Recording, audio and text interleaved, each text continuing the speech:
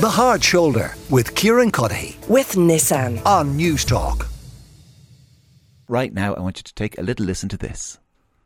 I would like you to answer those questions, Taoiseach, because those are the important matters that arise when we discover that far from learning any lessons, here we go again. This is about big bucks. This is about big funds muscling in with the assistance of your government into the property market. And meanwhile, our citizens, our families, our communities are left with no chance. Don't you dare talk to me about false narratives or claim that you understand the crisis. You clearly don't. While you're there scratching your head, I've told you two things you can do that will work. Yeah, the unmistakable voice of the president of Sinn Féin, Mary Lou McDonald. She is the subject of a new book, Mary Lou McDonald, A Republican Riddle, written by Shane Ross, former Minister for Transport, columnist with the Sunday Independent, and with me here in studio. Shane, you're very welcome. How are you? Thank you very much indeed. I'm pretty good. Thank you very much indeed. I thought the clip was very entertaining. Why did you decide to write a book about Mary Lou McDonald? I suppose she's the most important politician in Ireland now at the moment. She's poised to be the next Taoiseach. The bookies would say she's favourite. She's very, very powerful both north and south. She's got more votes. Her party got more votes north and south. And she's full of mystery. There's a lot of unanswered questions about Mary Lou McDonald, and I found myself asking, hey, where did she come from? What did her parents do? What are her siblings at? How did she come to get into Sinn Féin, having been in Fianna Fáil? There are a lot of unanswered questions, and you find she's been in opposition all her life, but she's never really answered the questions that matter for a lot of politicians. So I thought it would be fascinating to discover the mysteries, and that's why it's called the riddle, a riddle of Mary Lou, and to put him out in the public arena. Why do you think those mysteries exist? Why do we seem to know more about other politicians? I don't know quite, but she's always been rather protective about her early life, and I don't think she's got anything to hide really politically like that. But she's had a very interesting early life, and she had an early life which was pretty well devoid of politics, and that's very, very unusual. You know, a lot of Irish politicians are obviously born into it. She wasn't born into it. Her parents were both kind of nationalists or Fianna Fáil, but she wasn't a member of a party. She didn't join any party or take part in any political activity until she was about 28, 29, that age. And that was very strange for someone who is so committed at this stage. She does say that the hunger strikes in 1981 had a profound effect on her, and they were a Damascus moment. But we didn't see any sign of that again at all, anywhere, until she was about 28. So from that period, from 1981, where she has this Damascene conversion, she doesn't acknowledge it. It doesn't manifest itself in any behavioural change. She does not join Sinn Féin, in other words. No, absolutely nothing there. Now that's difficult to explain, because this appears in the pages of Unpublished a lot now, and since she joined, but before that, nothing. I mean, she was a great debater. You heard that clip just now. She's fantastic on her feet. She was a great debater at school. The teachers loved her for that, and she was a great debater now. But between that and there was no sign of nationalism, she didn't join a party. She went to Trinity, didn't join a party. Do you suspect, having carried out all of this research into her, that is her origin myth, the same way that all civilizations have it? Well, I don't know really whether it is or not. I mean, she came, she started in Dublin, in South Dublin suburb, a prosperous suburb. They weren't a very well-off family. No, they weren't. And this is actually something that I found interesting in the book, because the few things people do know, the little headlines that might say, Mary Lou, from a leafy South Dublin suburb, Fianna Fáil, becomes Sinn Féin, and then kind of fast-tracked to the top. Yeah. She might have been from a leafy suburb. They had a tough at times growing up. They had a very tough time, and she talks about this when she's asked questions, but not volunteered. She was privately educated, which obviously takes some money, but she lived in a house which wasn't owned by themselves. It was a very, very large house, and that made people think that they were owners of it. It wasn't. Her parents separated when she was 10, which was obviously very traumatic for her. She doesn't talk about those circumstances, and I didn't want to actually talk about that as well. But she had a difficult time, and it's in her favour. There's a lot in the book about her father, because her father's a very colourful person indeed, to say the very least, who got into a lot of scrapes. Now, she doesn't talk about him very much at all. She doesn't really like talking about him, but she'll talk about her mother, because she's very, very fond of of her as well. But she had a tough upbringing that way. But it's somehow in her favour. People say it's a bit negative and it's going into her privacy. She came out of that very strong. She's a very, very strong person, despite the fact that she had a difficult background. Why do you suspect she doesn't talk about her father? Is it that experience of the marriage breakdown? Yeah, I think you're on a raw nerve when you're going around there. Very raw nerve indeed. He got himself into quite a lot of trouble.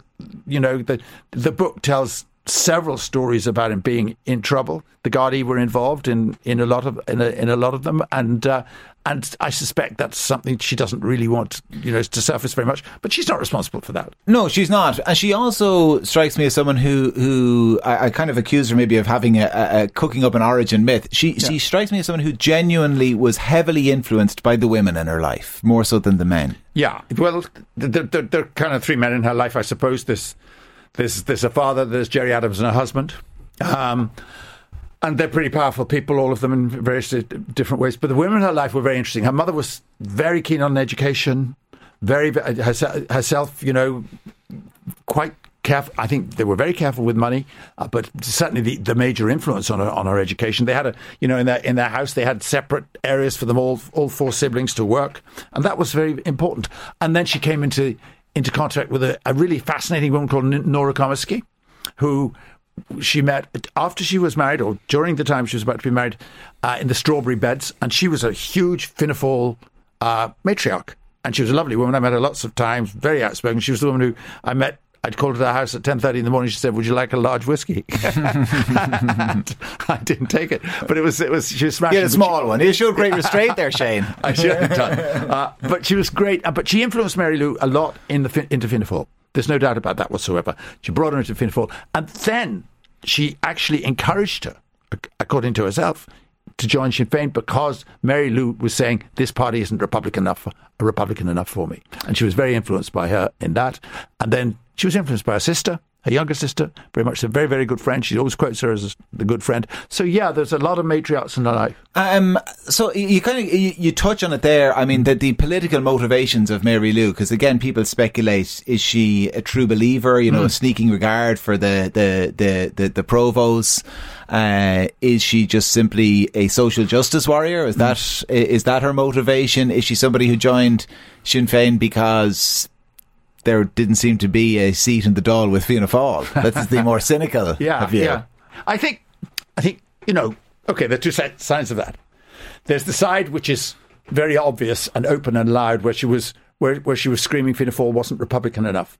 And she's consistent, to be fair to her. On that, she's saying, no, I'm going to go off and join somewhere where really is Republican. Now, the other side of that is people say she actually never settled down at anything.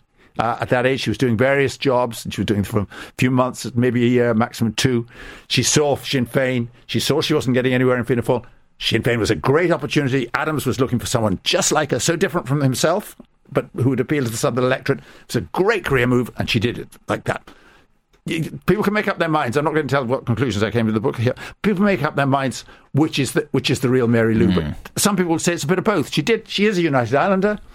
The kind of social justice thing, she doesn't play that an awful lot, actually. But the United Ireland thing is consistent. Sinn Féin obviously did offer a bigger opening for her because she was given incredible promotion and preferment by Adams himself, who spotted her and said, I want her in here. Why? What was the appeal?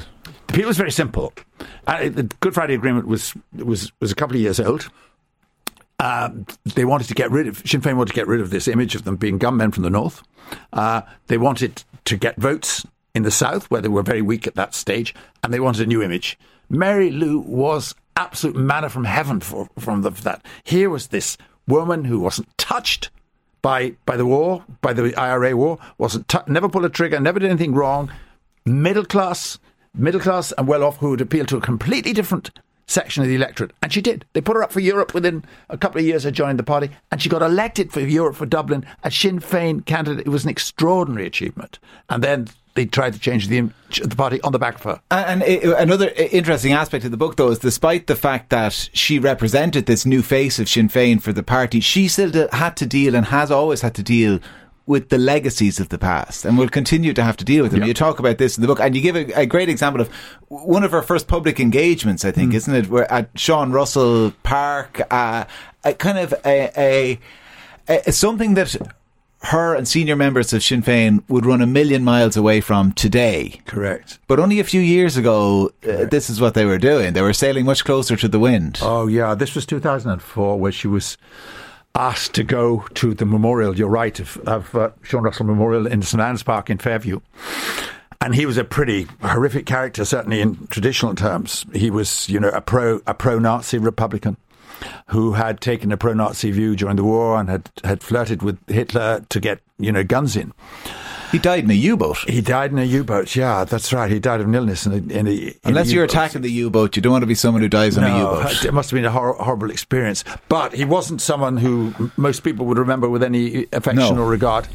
And yet the extreme Republicans did. And she was asked to go and stand there and listen to Brian Keenan, who was a pretty hardline Republican, speaking in memory of that. And it was thought to be... And she had to speak afterwards. Now, she didn't speak about it very much. She spoke about the elections. But she had to stand and listen and not say anything at all. And a lot of people say that was the test. That was the iron test, because it was unacceptable. It was so difficult for anybody to identify with that. If she goes and does that, she's okay. She's one of us. She's joined us, and she's bought into the legacy. And they were right, because she bought in later on to all the sort of real problems of Gerry Adams, the McConville murder, Jean McConville, Maria Cahill, situation like that, which must have been difficult for her, but she took the party line, whatever the cost to her, personally and politically. I don't want to give away too many of those kind of anecdotes and stories that are in the book, because it's a great read for people. But one aspect of it that has got a bit of attention, and the Irish Independent have been writing about it, is the house, the family home, and the extension of it. So just tell us a little bit about the house first before I ask. The house is a bungalow which they bought for $517,000 in Cabra when she was looking for a house in the constituency.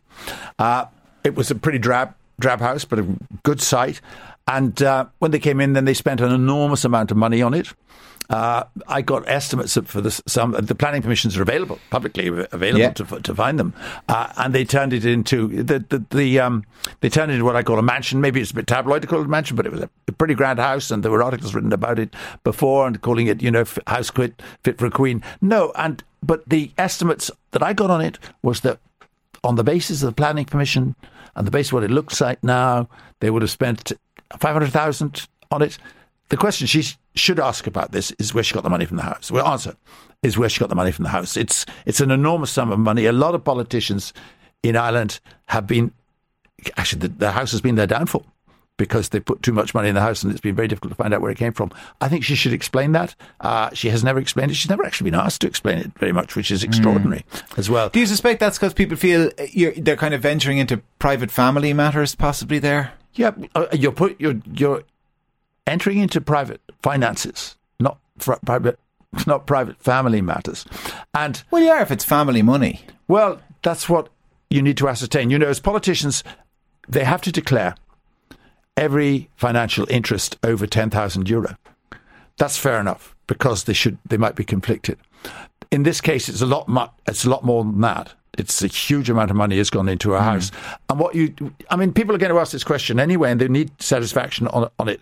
They're going to say, where did it come from? All she needs to do is say, okay, I got a legacy of $500,000 or 300,000 or whatever it is, and I made up the other way. That's fine. But I think there's an obligation to do that.